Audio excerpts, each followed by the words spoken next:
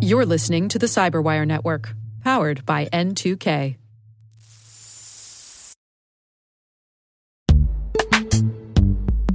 And now a word from our sponsor, Netskope. Netskope is a worldwide leader in SASE and Zero Trust. Its unified platform, Netskope One, provides optimized access and Zero Trust security for people, devices, and data anywhere they go, helping customers reduce risk, accelerate performance, and get unrivaled visibility into any cloud, web, and private application activity.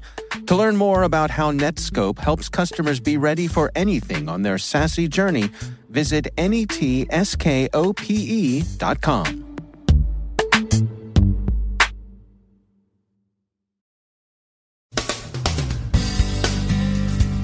Chinese information operations on U.S. social media are widespread.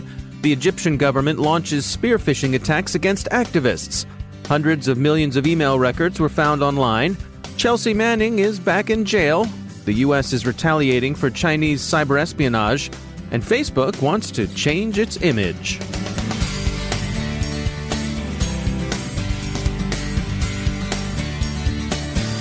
From the Cyberwire studios at Data Tribe, I'm Dave Bittner with your Cyberwire summary for Friday, March 8th, 2019. Research from Recorded Future presents details on China's social media influence operations targeted at the West. The operations differ from Russia's influence campaigns based on the country's different national goals.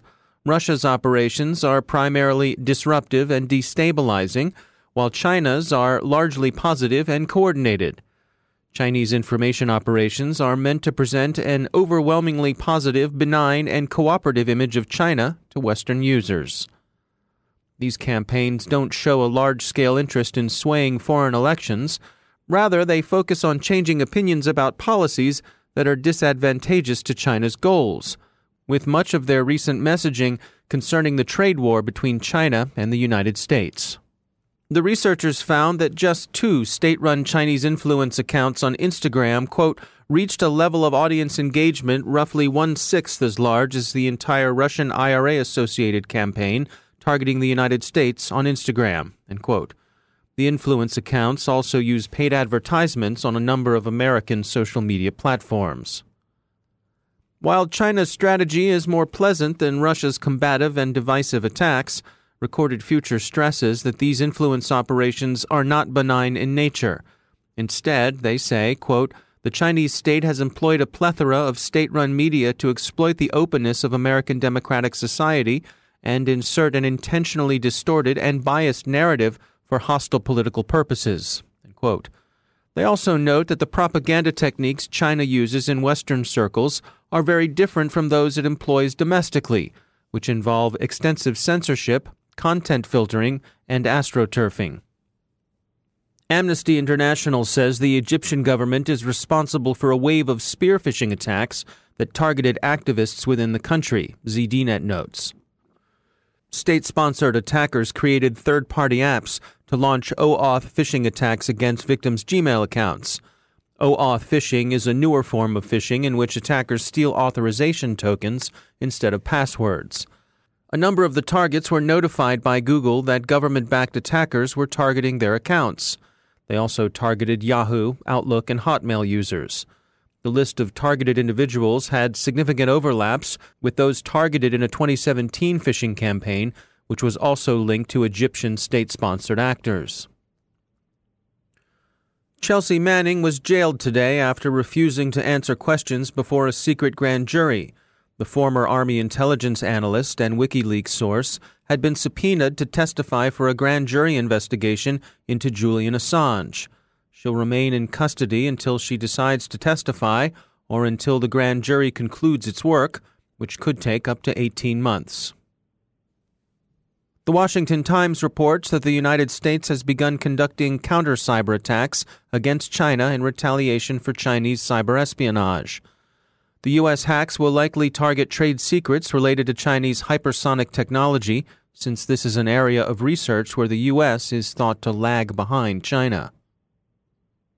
Security researcher Bob Dychenko found more than 808 million email records in an internet-connected MongoDB instance without a password.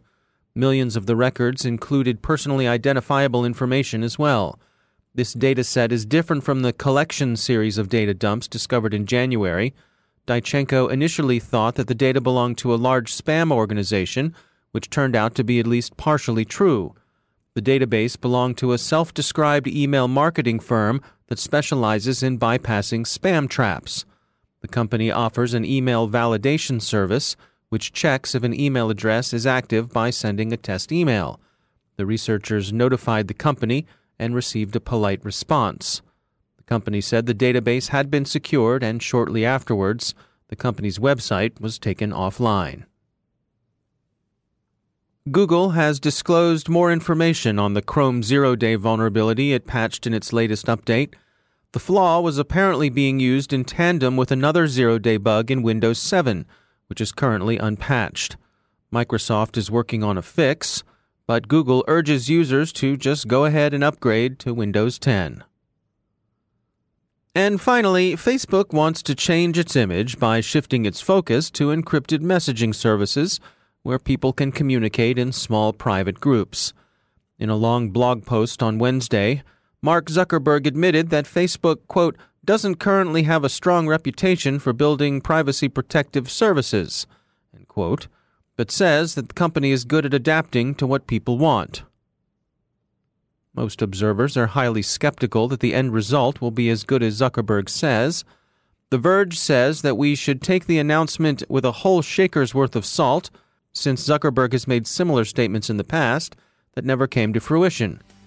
Others wonder how Facebook will make a profit off this type of business model, since it ideally wouldn't be able to use targeted advertising. There are also potential downsides to Zuckerberg's proposed model, since the company wouldn't be able to moderate the content on its platform.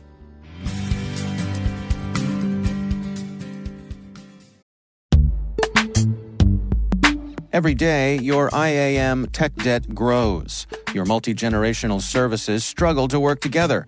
Building an identity fabric can fix this. It makes all your identity tooling stronger and allows you to connect any app to any service you want to use, with zero coding, zero maintenance, and zero app downtime. Strata's identity orchestration platform separates the identity logic from your applications, so you can optimize existing IAM tools and manage them in a single control plane. Now, every vendor, standard, and architecture work together. In short, building your identity fabric means you can secure your non-standard apps, keep your complex access policies, retire outdated IDPs, and modernize in record time. So build your fabric with Strata Identity and get rid of tech debt for good. Visit strata.io/cyberwire, share your identity priorities, and receive a pair of AirPods Pro. Offer valid for organizations over 5,000 employees. Connect today at strata.io/cyberwire.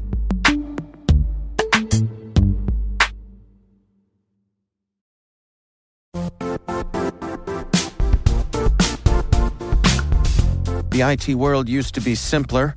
You only had to secure and manage environments that you controlled. Then came new technologies and new ways to work. Now, employees, apps, and networks are everywhere. This means poor visibility, security gaps, and added risk. That's why Cloudflare created the first-ever connectivity cloud. Visit cloudflare.com to protect your business everywhere you do business.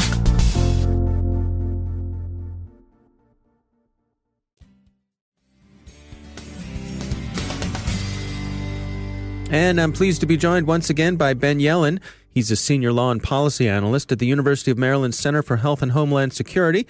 Ben, always great to have you back. This was a story that came by from the National Law Review, and it's titled, Pennsylvania Supreme Court Recognizes Common Law Duty to Safeguard Employees' Personal Data. What's going on here? Yeah, so this is a fascinating case. It's called Dittman v. UPMC, which is the University of Pittsburgh Medical Center.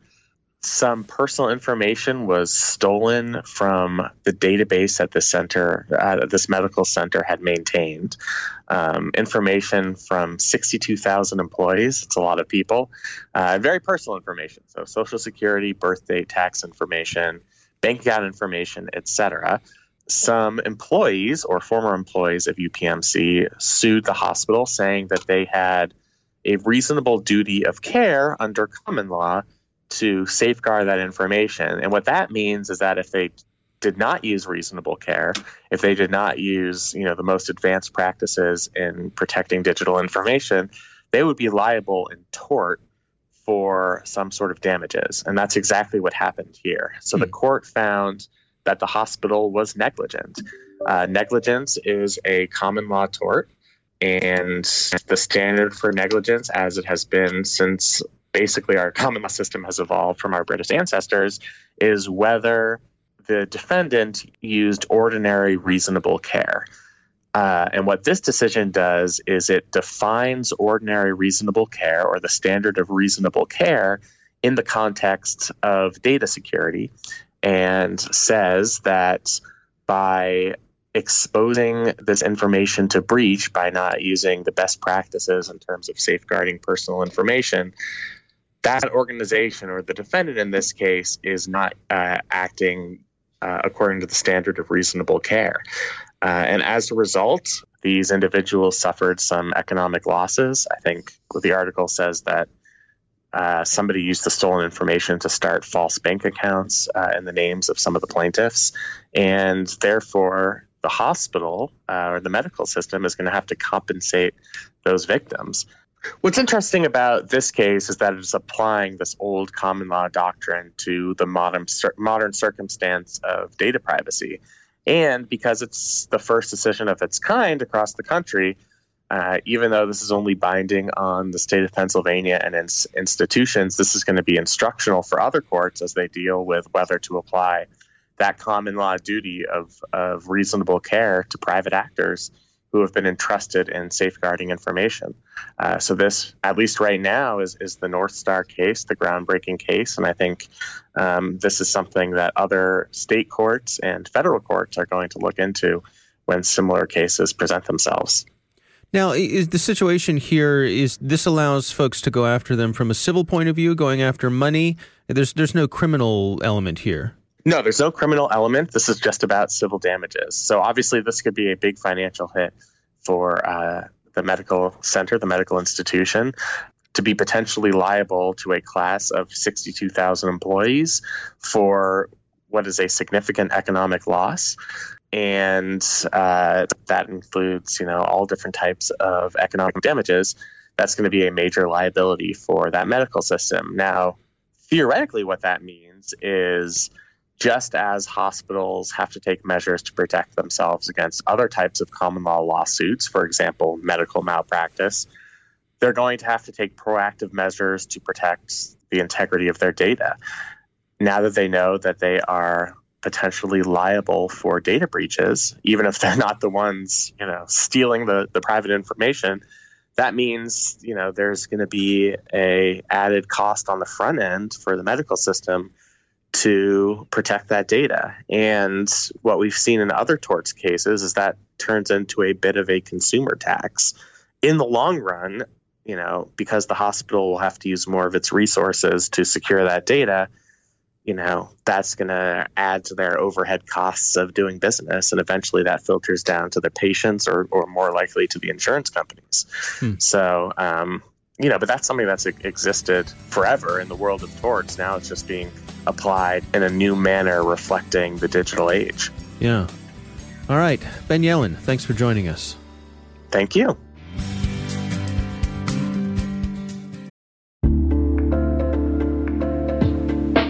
Are lengthy security reviews pulling attention away from your security program? With the largest network of trust centers, Vanta can help you streamline security reviews to win customer trust, save time, and close deals fast. Proactively demonstrate security by showcasing key resources like your SOC 2 or ISO 27001 and provide real-time evidence for passing controls. And when a security questionnaire is required, Vanta takes the first pass for you. Visit vanta.com/cyber to take a self-serve tour. That's vanta.com/cyber.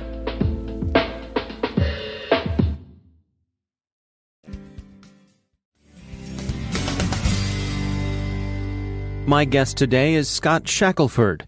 He's chair of the Indiana University Bloomington Cybersecurity Program and director of the Ostrom Workshop Program on Cybersecurity and Internet Governance. He joins us to discuss Indiana University's participation in the Paris Call for Trust and Security in Cyberspace, which was presented late last year by French President Emmanuel Macron at the Paris Peace Forum. So the Paris Call for Trust and Security in Cyberspace was a declaration, so it's kind of a statement of principles that was put out during the Internet Governance Forum that was hosted by the French government this year at UNTECO in Paris. Because of its long leadership, again, of France in the process of building international peace and security around the world. Because the French government wanted to show widespread support for 9 particular objectives in the Paris Call, that's why they enlisted various other governments, including the Five Eyes, including NATO, with some notable exceptions, which we can talk more about, as well as companies, civil society, and academia. And there's 9 kind of core objectives, as I mentioned, as part of this Paris Call that are kind of worth just briefly mentioning before we dive in further, because they include a huge range of things. So how we think about peace and security and stability in cyberspace, obviously very broad. It includes elements like critical infrastructure protection, like the public core of the Internet, undermining electoral processes. So there's a big part of making democracy harder to hack kind of built in to this agreement, which is kind of interesting, especially when you see all the various groups that have signed onto it, as well as agreements to deal with cyber arms control and to prevent the proliferation of malicious cyber weapons, as well as kind of more basic calls for cyber hygiene across the board as an effort to kind of build due diligence. So again, kind of lots of low-hanging fruit options, but it is notable the extent to which they've been able to line up support behind these kind of core principles. And what part does an organization like Indiana University have to play in this? I think there's a couple of useful functions that universities can play as part of this. One is just helping to define the field and set the table. I mean, to this point, the folks interested in, cyber peace or digital peace as a relatively small community, and that's in part made up of peace-building scholars from various disciplines. So looking at the resolution of conflicts, for example, in regional hotspots, Africa and otherwise, as well as those that approach it from a much more technological perspective. So rarely has there been kind of a meeting of the minds or an opportunity to kind of share best practices across these disciplines. So I think first and foremost, universities can be helpful in just bringing together all of these different disciplines and starting to figure out what is the best that we can hope for in terms of peace on the Internet. And then we can think more about, how can we get there more realistically? So I think as part of a gathering function, that's really helpful. And universities are also, I think, really helpful to have as part of this process because, we're training the next generation of cybersecurity professionals right now that are going to go out there and be at the front lines of how this process unfolds in the 21st century. So having not only faculty, but having the students involved, I think is just essential. That's one thing we're trying to do here through a new cybersecurity clinic that we've created. And do you have any sense for what kind of timeline this effort is on? It's an ongoing process. The first Paris Peace Forum, obviously, was this past November. There is a follow-up that's going to be scheduled for the following year. So we're going to be expecting an update this coming November. Before then, I've been told that the French government probably is going to announce an expanded list of supporters, but the exact timing of when that's going to actually happen is still a bit unknown. The Paris Call is also probably going to get a little bit of traction and some discussion at major forums that are going to be going on throughout 2019. It's going to be kind of an ongoing process of kind of socializing the concept, figuring out who is supportive and those that have already declared their support, trying to deepen those ties and build alliances between these kind of like-minded stakeholders around the world. And where do we stand in terms of participation from the U.S. government? So far, as you and your listeners might already be aware, the U.S. government has not signed up to the Paris Peace Forum and the Paris Call for Trust and Security in Cyberspace, which is a bit of an outlier at this point, considering that the rest of the Five Eyes, even Australia, has signed up to it at this point. There's some concerns there, I think, on the U.S. government side. I don't, of course, want to speak for them about how it could intersect with various recent policy changes on the part of the U.S. government, including kind of freeing the hands a little bit on the offensive side from U.S. Cyber Command. So it's going to be interesting to see how it plays out, and if there's sufficient international pressure to kind of change minds, frankly, in the Trump administration about the call. But regardless of the actual U.S. government, there are a variety of U.S. stakeholders, both major technology companies like Microsoft, universities, of course, like IU, Tufts, and otherwise, and a whole range of centers and other NERP centers across the country that have signed up. So it's similar to what we're seeing kind of play out to an extent in the climate change context, where even though we're not getting a lot of leadership from the federal government right now when it comes to climate change policy, we're seeing a lot of action at state, local, private sector, civil society groups getting involved. I think we're seeing a similar outcome and a similar kind of setup right now in the cybersecurity context as well. And so what ultimately do you think will come from this? Are we heading towards international treaties or agreements? How do you suspect this is going to play out over time? It's wonderful to have the crystal ball, and I wish mine was not, as opaque as it is, frankly. There have been proposals for some time, for example, for a digital Geneva Convention or new international treaties, even just updating the Budapest Convention, which is the Council of Europe Convention on Cybercrime, would be helpful. It's tough. It's tough to get agreement on new treaties. There is not a lot of even foundational support for what types of things a new treaty, frankly, should regulate. We saw that with competing U.S. and Russian, resolutions about these international code of conduct for cybersecurity this last October at the UN. That's something Russia's been pushing for a long time. The U.S. is trying to get more countries on record for how they think international law should apply to cyberspace, which would be, I think, kind of a helpful step in building out state practice there. So I think, you're seeing this as a step in the direction of further clarifying the norms, which can in turn gradually, crystallize state practice and then kind of lay the groundwork for an eventual treaty. But when you look at, how this played out after, for example, World War I and the initial kind of Paris peace process here, we had some agreements. We had, unfortunately, World War II intervene before finally we got the UN Charter. So I don't think we're hopefully going to be leading toward anything that dramatic, in cyberspace. My hope is that there's not going to be anything that's going to shock the system to that extent to galvanize action. But it remains to be seen whether this kind of slow bleed of attacks, Marriott and otherwise, are going to be enough to make people stand up, or whether it's going to require something else for an eventual treaty to be negotiated. But I think the Paris call really is a helpful step forward, but that's all it is. It's just a step in the right direction. That's Scott Shackelford from Indiana University.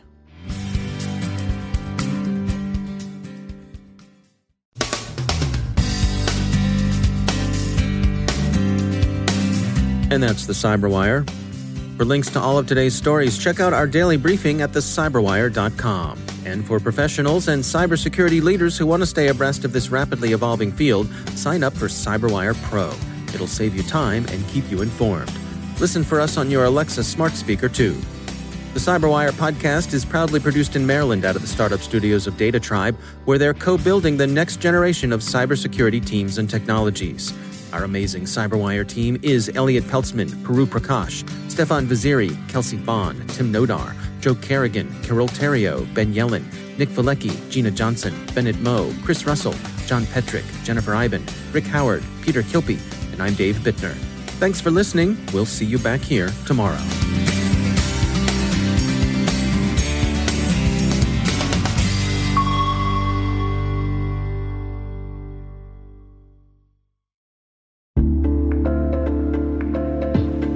Hey listeners, we're always looking for ways to improve the N2K Cyberwire network and maintain the intelligence-driven news experience that keeps you in the know on the latest developments in cybersecurity.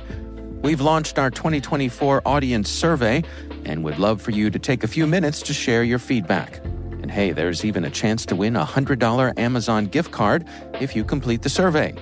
Visit cyberwire.com/survey. That's cyberwire.com/survey and share your feedback now.